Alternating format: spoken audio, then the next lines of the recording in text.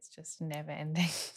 Moving water, it's just like I mentioned in that meet and greet. I've often, I'm sure like everybody, been fascinated by water and um, the endlessness of it. I hope it's endless anyway. I hope we don't ever run out of water. The endlessly transforming, minute difference of patterns, of reflections, of ripples, but also its movement and its sound, and just like that's the constant exchange that's always going on while we're sleeping, when we've gone, before we're born. It's just the fact that it's just kind of constantly been in that movement. Yeah, I lost the thread of where we were going with that, but the West Coast. I'm Emily Kyle, and this is Local. This is a conversation recorded with Melbourne-based composer and performance maker Aviva Indi. This episode was recorded in February after Aviva finished her artist in residency stay, supported by the Unconformity. Let's start from the beginning. Where did you grow up? Where were you born? So I was born in Carlton in Melbourne, and I haven't moved very far actually. I've travelled the world wildly, but I've only ever lived in Melbourne. Now live in Brunswick. Oh, wow. Yeah. I didn't know that you were a Melbourne-based artist. For some reason, I thought you were from Hobart. Ah. I think that maybe I was looking at some of the work on your website and there was some Tasmanian stuff there, so yeah, just made the assumption. But that's really cool. Yeah, I've been lucky enough to come down to play at Mona and Dark Mofo quite a few times. So that's incredible. Yeah, nice. Yeah, and what was it like growing up in Melbourne? The art scene there's pretty massive. Yeah, I've always found it really inspiring. I think that Melbourne has a really thriving art scene, but particularly music. There's just really interesting things going on in pretty much every part of every genre and every part of the scene that you can imagine. So without going very far, I think I've been able to be exposed to a lot of really amazing musicians doing really interesting things. That's wonderful. Yeah, it's fun. And now I am co-curator as well of an organisation called the Make It Up Club that runs a weekly improvised music night every Tuesday. It's been going for 22 years.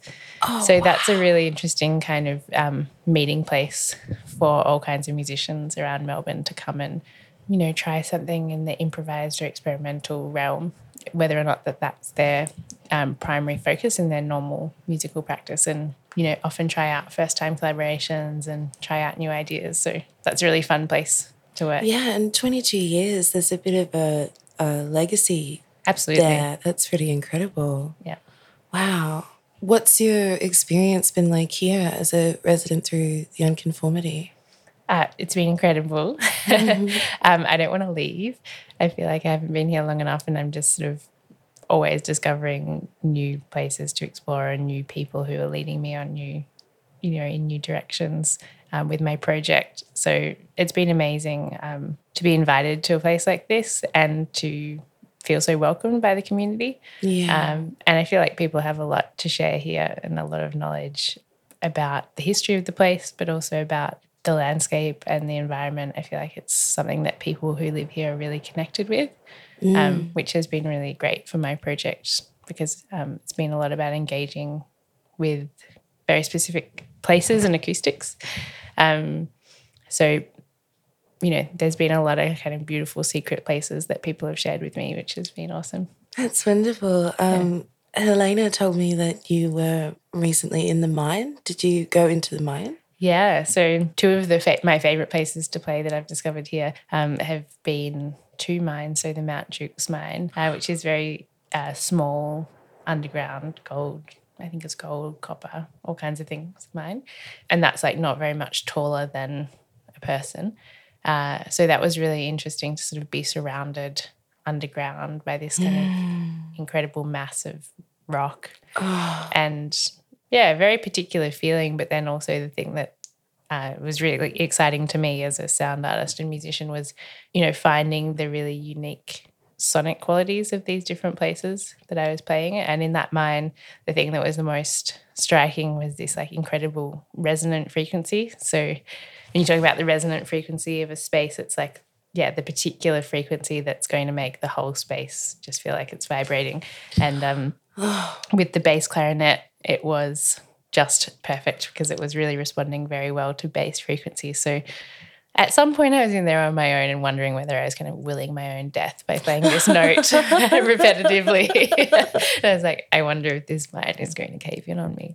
But it was really fantastic because you could kind of play off that resonance and play other tones really close to it, so that you would kind of create beating tones. Sort of started to sound more like electronic music, and then being able to direct my sound into kind of the sort of different tunnels sort of had different resonant qualities.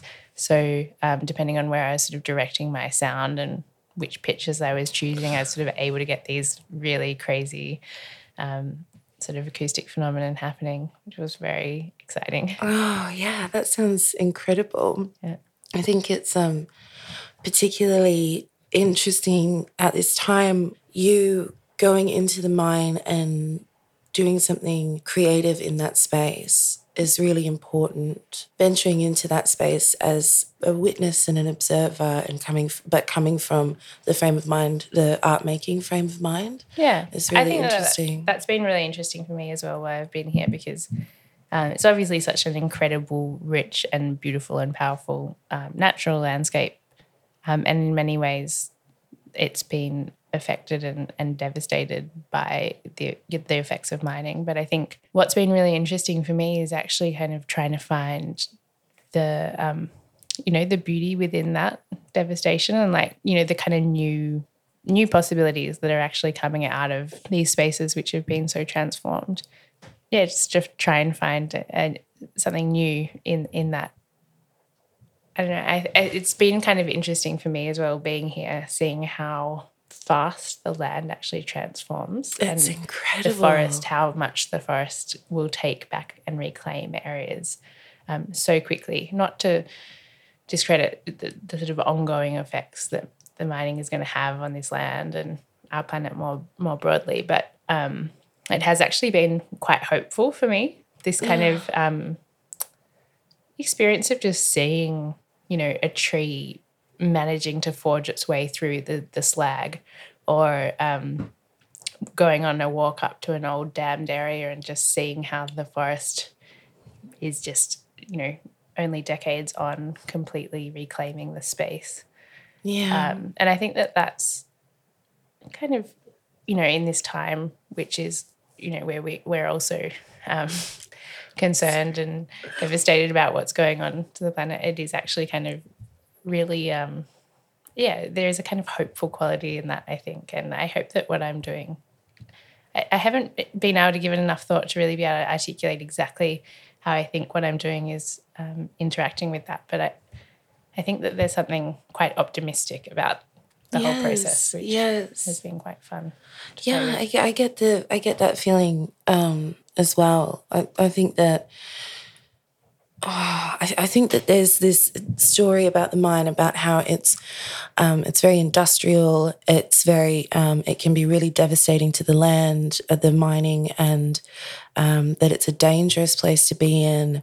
And for you to move into that space and do something and explore that space, be creative in that space, it's almost like an honouring. It's seeing it from a completely different point of view and experimenting with it in a completely different way. Well, I think that's something that I'm generally interested in about sound and music practice, and a practice of kind of deep listening, is the idea of creating sound as a different way of understanding spaces. I think that we tend to be very visually focused, but actually when we can kind of tap into how we listen to a space, like what is going on around us, give deep attention to that oral sensation, it kind of gives us a different way of connecting with the place that's perhaps just because it's not so immediate in the way that your vision is, or that you need to spend more time with it.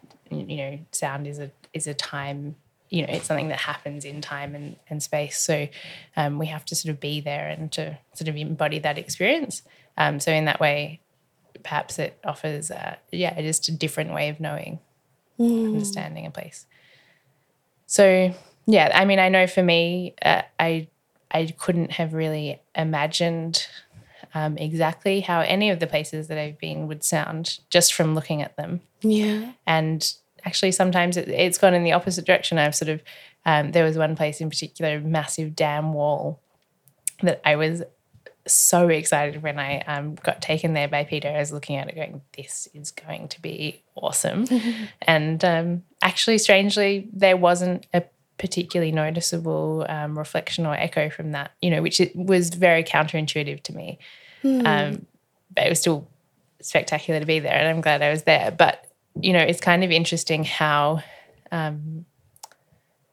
sometimes how little we know about sound and acoustics without actually just embodying it and being there.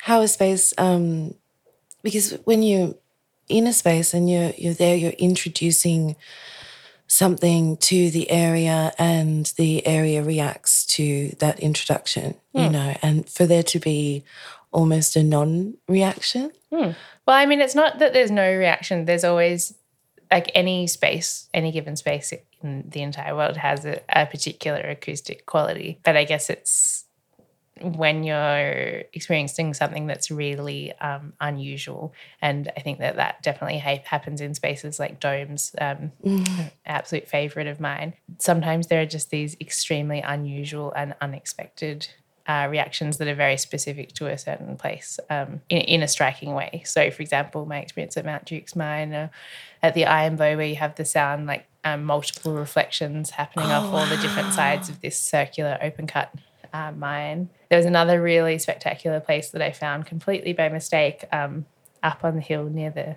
airport up here.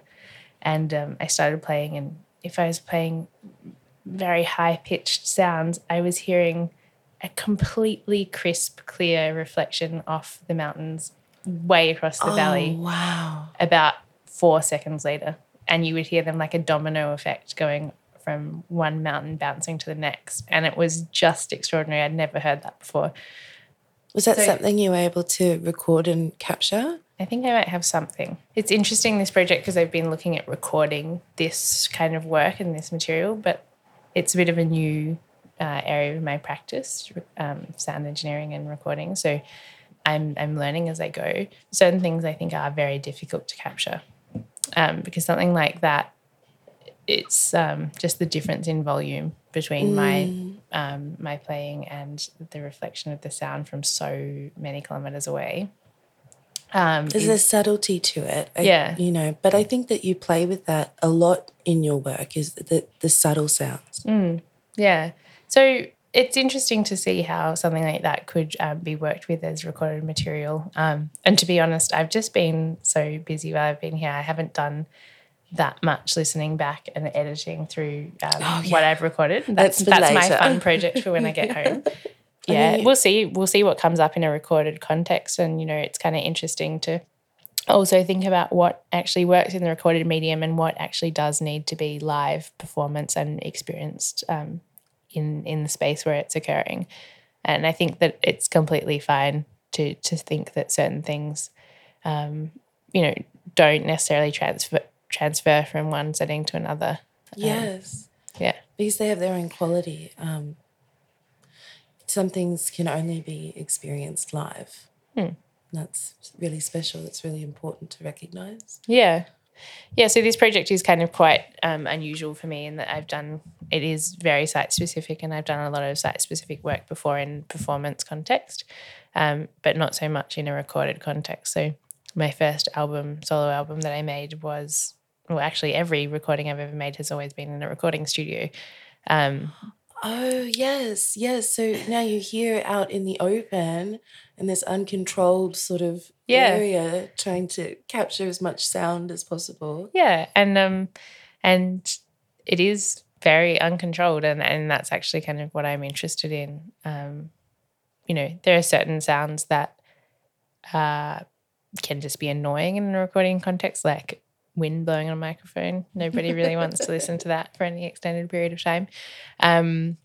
But, those other qualities, like that you just, don't know that a cicada might just suddenly start up right next to the left microphone. Or, a car might drive down the highway right when you think you're playing your best phrase, and but all of that stuff becomes part of what happened in that moment, and I think that that's really beautiful, and it can really lead to some unexpected results.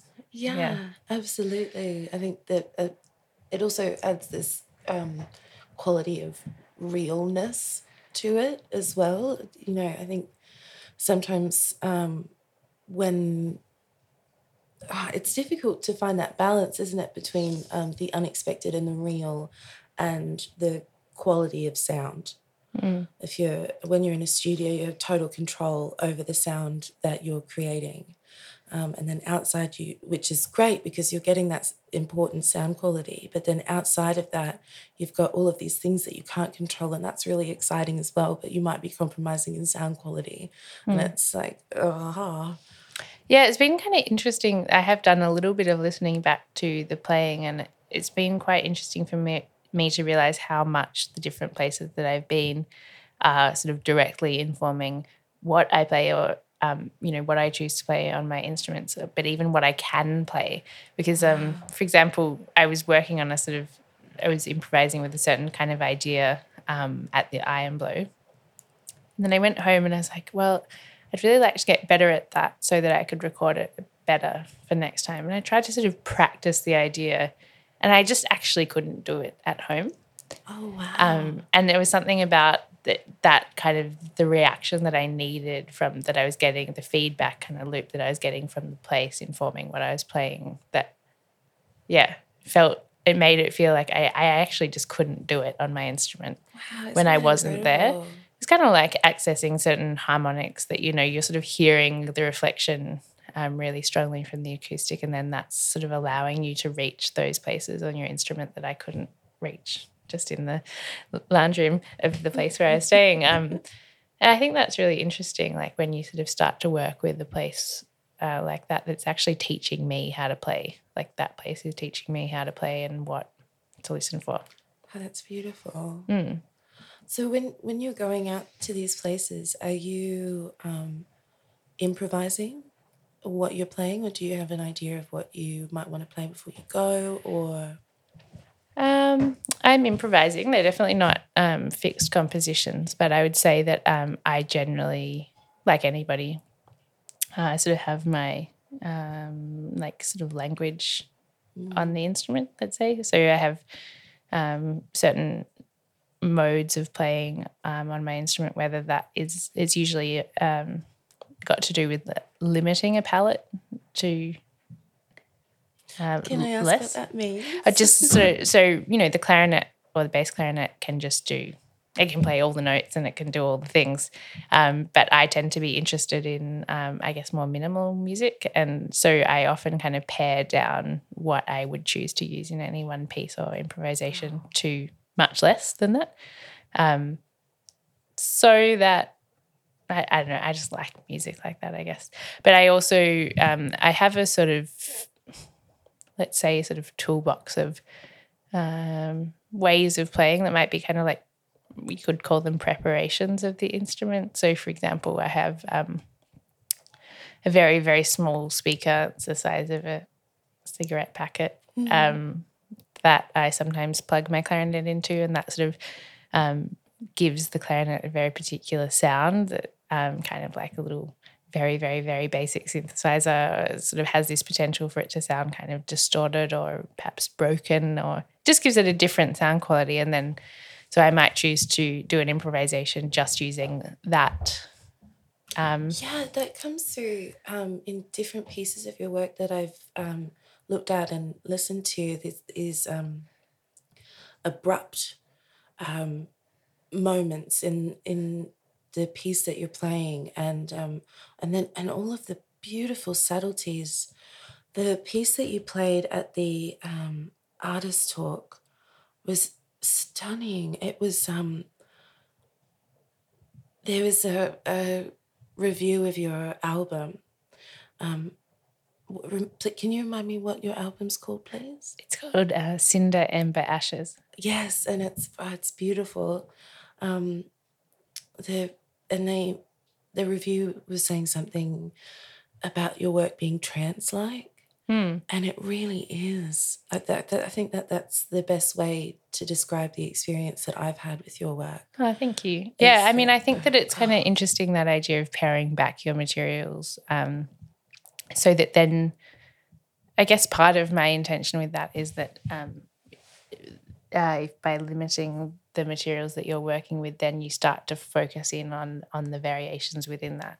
And I think that's probably the intention of a lot of people who work in sort of drone and ambient music. But, for example, in the piece that I played at the meet and greet here, it's essentially just a very simple pattern. But then within playing with that sort of fingering pattern, I can kind of, dip in and out of different kind of harmonic possibilities and overtones of the instrument. And then you sort of become very in tune with that element. Even watching you play, though, there's something about the circular breathing, the way that your body's moving.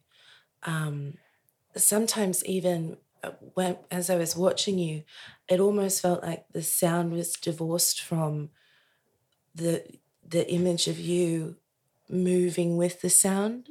Mm-hmm. It's very, and then the sound seems to come back in, and it's truly incredible. It was a really immersive experience for me. Thank you. Yeah, that's really lovely feedback. I like to think that, the sound can be greater than itself. And I think that that's something that I appreciate in all kinds of, sounds as well. But I think something that I've been really inspired by as well is like, animal sounds as well. Like when I was up at that same place I was mentioning before on the top of the hill near the car park. Sorry, not near the car park. I say that because it's kind of like I've been referring to it as a car graveyard in my head, where people have gone and dumped all of these cars out next to the airport. No, I don't think I've ever seen it. I highly recommend going out there. It's really fun. It's kind of like you feel like you're in the Wild West. Well, we are in the Wild West. But it's, like really sort of deserty environment. Wow. Beautiful outlook across the hills. And then there's these incredible frogs up there. And that's what I was going to get to, the sound that they're creating and between them sort of all around you is so much greater than, what you would imagine if you just see the animal itself, which you don't actually. They're very, very shy creatures. But the sound, does become something that's greater than them, and just the way that it moves around the space, and then so I kind of think that that's something that I would like to, it's nice to have that feedback, because that's something I really appreciate in other sort of sounds. So to think that I can do that with my clarinet is very nice. Well, when did you first pick up the clarinet? Tell me about your love affair with the clarinet. Well, I actually started playing the clarinet because I played the recorder, and a classic instrument. Mm-hmm. But I, unlike most people, absolutely loved the recorder, and I thought it was the best. And I loved my recorder teacher. And she left at some point to go and study in England, and I just refused to learn from any other recorder teacher because I loved her so much. And so I took up the clarinet instead of continuing with the new recorder teacher. But no, I liked the clarinet as well, and I thought the clarinet teacher, Pei-Ling, I thought she was pretty cool at my primary school. And I'd heard clarinet a little bit in the classical context, but I'd also been to this very memorable klezmer concert, which is kind of Jewish folk music that really heavily features the clarinet. And that's part of my family heritage on my mum's side. And it's such a sort of part joyous and part mournful kind of sound that is conjured in that music on the clarinet, and that really appealed to me. So it took me quite a long time from when I first started learning to actually get into playing that kind of music. But yeah, it definitely was part of the reason I picked it up. Then moving on to the bass clarinet, which is I probably play even more than the clarinet now. That just opens up a whole other world as well that's been really fun to explore over the last 10 years or so. Yeah. So as someone who doesn't know anything about the clarinet or really any classical instruments, Can you describe the experience of playing clarinet versus the bass clarinet? Well, I mean, in many ways, they have more similarities than differences in terms of the way that the sound is produced. But the bass clarinet, obviously, everything is just larger. The instrument is bigger, and it kind of requires like a bit more of a relaxed kind of airstream and embouchure, the way you create the shape of your mouth. So in some ways, I guess I would say I find it more relaxing to play, even though it's sort of on some level more effort and takes more air, for example. But it's a powerful instrument, the bass clarinet. It feels really like strong, but it also has this amazing ability to be extremely soft and has this extremely kind of intimate side as well. A lot of my favourite sounds to play on the bass clarinet are actually only available at an extremely soft dynamic range. So it's still sort of just like breathing in this most gentle airstream. And because of that, actually, one of the first works that I ever made was this piece called Intimate Sound Immersion, which mostly came from that intention of like being able to share that part of the instrument with people that's only so soft. I wanted to kind of create a context where I could play at that level for someone and them almost have the feeling of like what it is to feel, how it feels to play the bass clarinet for myself. So what I did in that piece was it was just for one person at a time, and they were blindfolded, and I was able to, because they were blindfolded, sort of play extremely close to them. So sometimes right in front of their face or right behind their back, and sort of work with how the sound was being experienced by them. So that was a really fun piece to play. It's still actually probably my favourite thing to do. Oh, wow. Yeah. It's very special. Oh, that's amazing. I'm just really soaking in that for a moment, imagining what that would be like. Oh, I'll come back and do it. Oh, God. What I was thinking is that perhaps I should just say something, because I feel like we just went straight into talking about the project, but I never really said what the project is. Yeah, sure. Go ahead. Yeah. Can you describe the project, please? So I've come to Queenstown as part of a recording project. So I've been working here on playing my instruments, which are mostly clarinet, bass clarinet, and other winds, within and alongside sort of very specific sonic environments and acoustics. So before I came here, I didn't really know what I was going to find, but Queenstown and its surrounding areas it sort of inspired my imagination as a place where I imagined there'd be a lot of, really sheer rock faces and mines, like both natural and man-made kind of amazing acoustic spaces.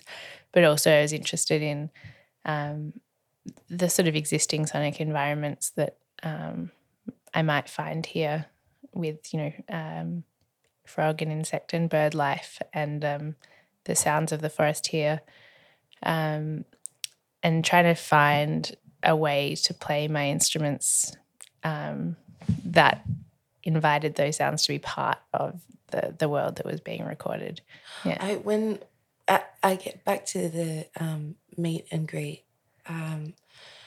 you were so open to suggestions from other people, from people living in Queenstown, about where to go to play or experiment or find these sounds. And I'm sitting there thinking, I really wanted to tell you about it, but there's a possum that lives in my roof. Oh, really? And it's all I could think about when you said, oh, if anyone has any suggestions of where I can find sounds. This possum is always, so I've got this pressed tin ceiling and it's all wonky, different angles. And I've decided she's a girl. She hops in through this open space that's on the other side of the house. She climbs in and you can hear her rustling and then sliding down through the roof. And sometimes those screams that they do, those big, well, I won't do it into the microphone, but the sound used to terrify my son. And the only way we could get over it is or move through that fear is that I said to him that it's the possum that lives in the roof. Everything's okay. She's making that sound because she's protecting us. And he really took that on board, and now he views it when he hears her rustling around in the roof or when she's crying out. It's this really protective force for him. Yeah. And it's such an interesting sound. Oh, yeah. I mean, the way we experience sound is absolutely so subjective and based on our own like memories and history with sounds. Yeah, there's all kinds of beautiful things here that I'm sure I could come back and spend so much more time. Well, how long has the residency been? 12 days. Oh gosh, just under 2 weeks. So short, isn't it? I could have stayed longer, and I possibly should have. But yeah, the other thing that's been interesting about working here and working on this project is the unpredictable weather. Yeah. Yes. Next time, I'm definitely like going to try and figure out how to waterproof my recorders and stuff. So yeah, I've probably got only about less than half of that of days to record outside. But fortunately, I found the mine, so I could make good use of that on the rainy days. But yeah, it's a kind of really it's a wonderful thing about this place. But I think it's perhaps something I wasn't quite well equipped for. No. Oh, no. There's so much water, and it's such an amazing thing when so much of the rest of the country is so dry and running out of water. It's such a beautiful resource, but it's actually you have to be quite well prepared for it. I think it can be very inconvenient. Yeah. It's funny because a couple of weeks before you came here, we had a run of a couple of weeks of just perfect weather. Wow. And so it really is unpredictable. You can't know, to be sitting here in summer and it's cold and we're all rugged up. It's just, but then you'll have this gorgeous day, this incredible, the best summer day. Yeah. It's the weather's very changeable. Yeah, I'm interested to see how that works with the festival in October. And it's amazing. People it's just if it's raining and there's mud, people come. They don't care. Everything is alive and they're involved in it, and everyone's just really rugged up. And when you buy an art piece, you sort of double wrapped. It's really incredible to see. That people that don't live here and don't know about the weather to come and get involved regardless. It's really cool. That's awesome. I'm thinking this is probably a little bit off topic, but there was an installation piece at the last Unconformity that reminds me a little bit of your work. Your work can be sound, but it's also in some ways part installation, part performance. The things that I've seen online anyway. I can't remember who the artist was, but it was this really small area. I'm just thinking of it now. It's next to Studio 1880. Do you know Gary's shop on the corner where the Empire is? There's this little door next to, you have to duck right down to get in there. It's next to his studio space, and it's almost like, and it's all closed in. I think it might be concrete and brick. And she hung this piece. It was all toffee. It looked like this big chandelier, and as it sort of rotated around, the toffee would melt down, or the caramel would melt down onto the ground. It was this really sticky, beautiful installation piece. I can't, that space, it was this really tight space, like the mine, but in this historic building. I want to go see it. Maybe I could do my intimate sound immersions there in the festival. Yes, it's a really funny space. One of those ones that you have to, you become very aware of your own body moving into the space, and it's very dark, and it's a really interesting space. How big do you think? How many meters do you think it is? Oh gosh. Like it's as long as this table? Oh no. Maybe this, like this, with a little alcovey bit just here. And I think the ceiling's a bit low and you really have to Oh, wow. duck into. Yeah, it's really cool. It's really cool. I wonder what it was. Maybe some kind of storage. Yeah, I imagine probably cupboard or just something. storage. Yeah, but yeah. Will you be coming back for the Unconformity this year? Yeah, I'm hoping to come back and to perform something. It's still to be confirmed, but regardless, I think I'll be back. Oh, that's wonderful. That'd be wonderful. What else do you have planned for this year? I have a little European tour coming up, solo tour, which will be really fun. Playing in some different parts of Scandinavia and in Poland, some nice experimental music festivals, and so that should be really good. And hopefully doing a residency up in Fitzroy Crossing in the Kimberley, working with sound and some of the community up there.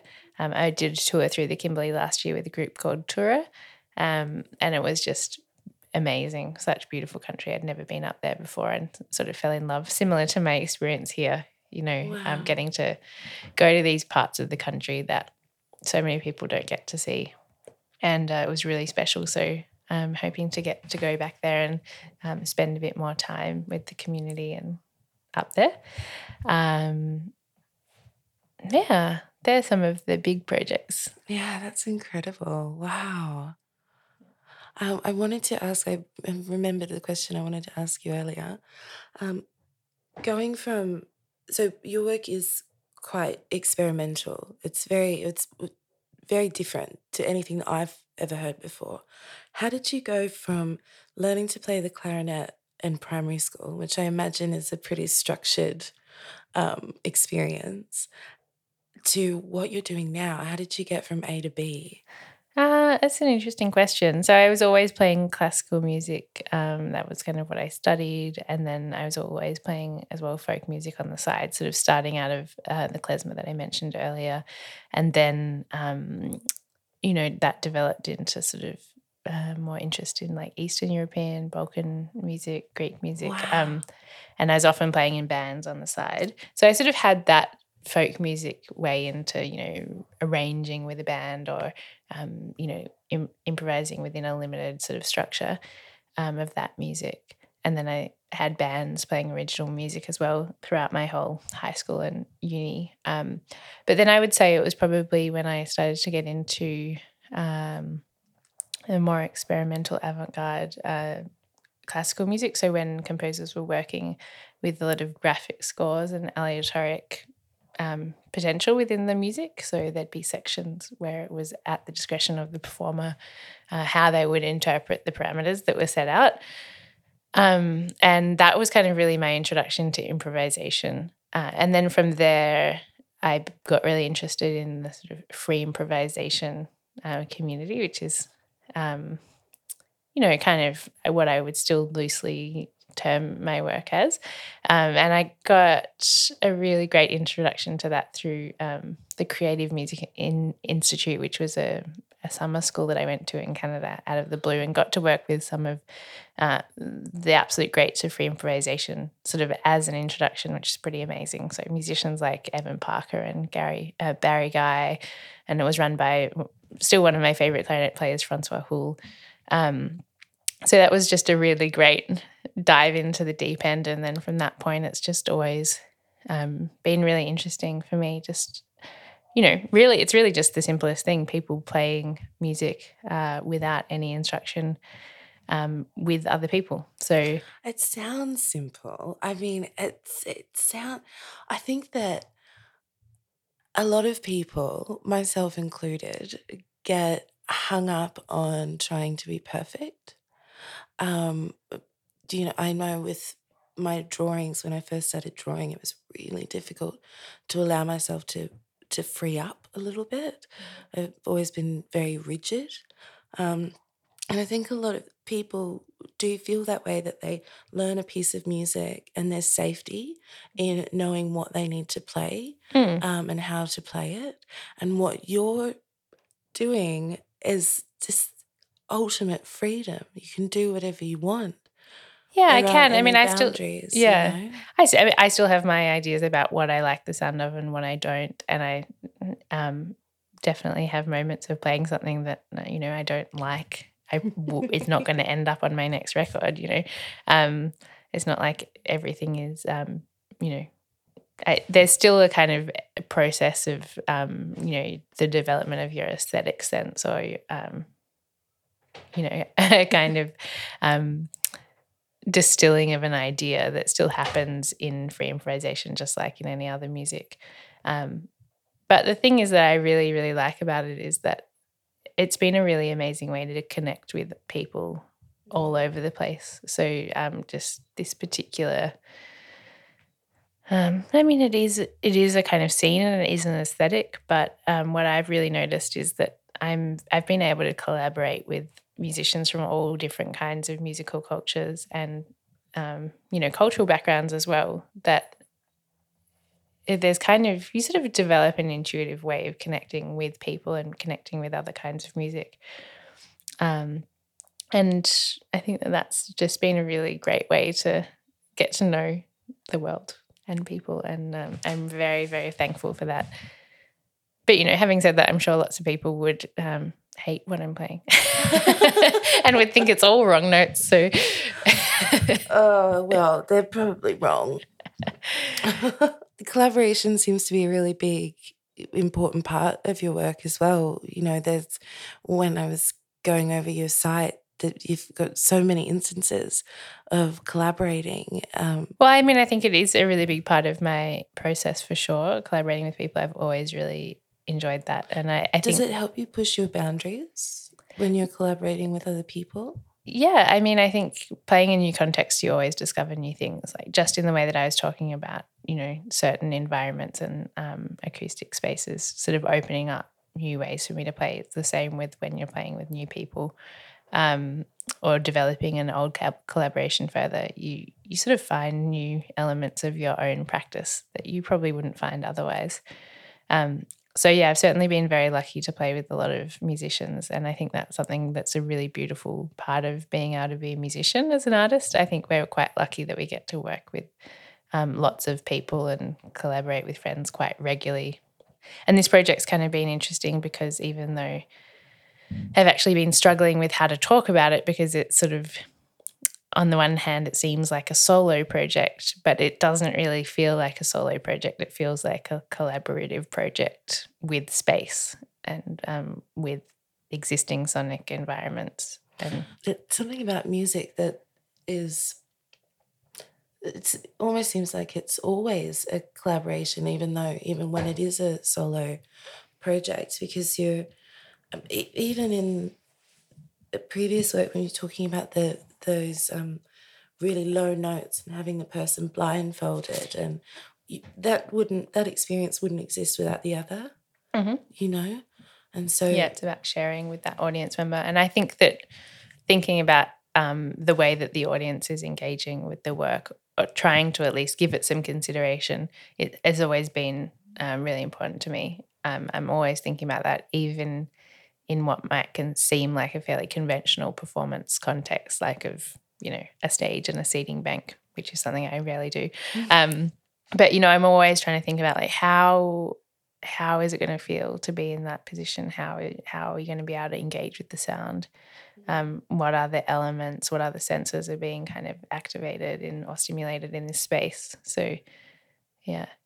But the other thing about collaboration is, I mean, I'm very much of the opinion that we don't, you know, creative ideas are not, they're not ideas of the individual. Like all creative ideas, or all ideas generally, I feel like there is a greater context that is allowing these ideas to come to fruition and to be realized perhaps by an individual, but they're not, ideas don't belong to any one person.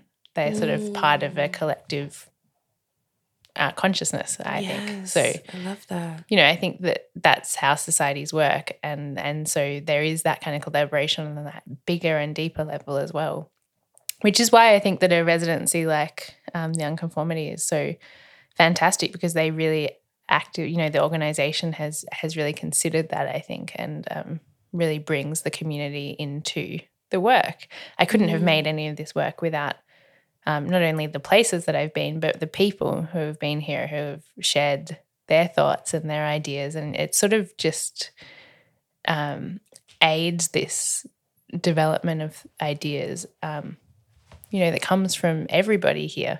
It might result in the work that I'm going to record, but I don't think that I can take full ownership of that work in that way. I'm sure that sounds too esoteric. I don't think that it is at all. I mean, I just think that we tend to, in our society, like place a lot of importance on the individual and the achievements of the individual. But I think that a lot is being overlooked in terms of the kind of support mechanisms and, the collective that is feeding into that. You can't just look at a product or an end result and say, well, that's that. And that be the only thing that you're looking at or considering. It's everything that comes before that and after that. It's it doesn't just exist in its own little space. It's interesting that you mentioned that about this idea of like the before and the after, because that's something that I've been thinking about a lot while I've been here, is just a greater sense of time. So, for example, when I was playing at Nelson Falls, you're sort of working with this sound of the waterfall, and I was kind of finding my way into that and finding what I wanted to play. But it's kind of mind-blowing when you start to think that that waterfall has been creating those sounds so far back into the future and will continue making those sounds so far back into the past and so far out into the future. And it's kind of like that sound is just stretching out in both directions, just in just an almost unimaginable length of time compared to the amount of, the few hours that I was there and listening to it and trying to play with it. So it's very humbling in that sense of like also then thinking about that in relation to like the amount of time that humans will be able to interact with that waterfall. It's nothing. It's actually so insignificant in the story of that and the sound of that waterfall. And I think that that's a nice thing to think about. It could make someone feel really small and insignificant, but for me it's actually just a beautiful thing to think about. Yes, it's something so much greater. And that sort of comes back to when you were talking about the frogs. The sound is so much greater than what you can see. And there's this quality of this bigness, this thing that we can't possibly capture in the final. That's really thoughtful. That's really interesting. It really there's an awareness that happens. I am here now. I mean, water is amazing like that. It's just never ending. Moving water, it's just like I mentioned in that meet and greet. I've often, and I'm sure like everybody, been fascinated by water and the endlessness of it. I hope it's endless anyway. I hope we don't ever run out of water. The endlessly transforming, minute difference of patterns, of reflections, of ripples, but also its movement and its sound, and just like that's a constant exchange that's always going on while we're sleeping, when we've gone, before we're born. It's just the fact that it's just kind of constantly been in that movement, I think is really beautiful. And in our bodies, existing in our bodies as well. Well, is there anything... Oh, God, we've been recording for ages. Sorry. That's okay. Is there anything that you want to say about your experience here, or anything that you want to convey that you feel you haven't?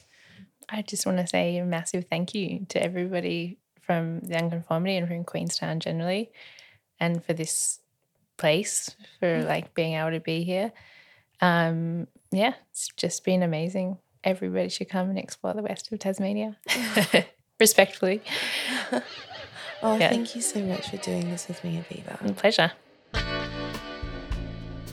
This was Local. The podcast is produced by Carter Pierce and myself. Digital media is produced by Tess Gilfetter.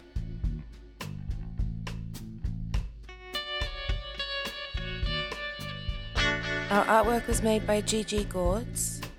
The podcast is funded in part by the Regional Arts Fund and the Unconformity Festival.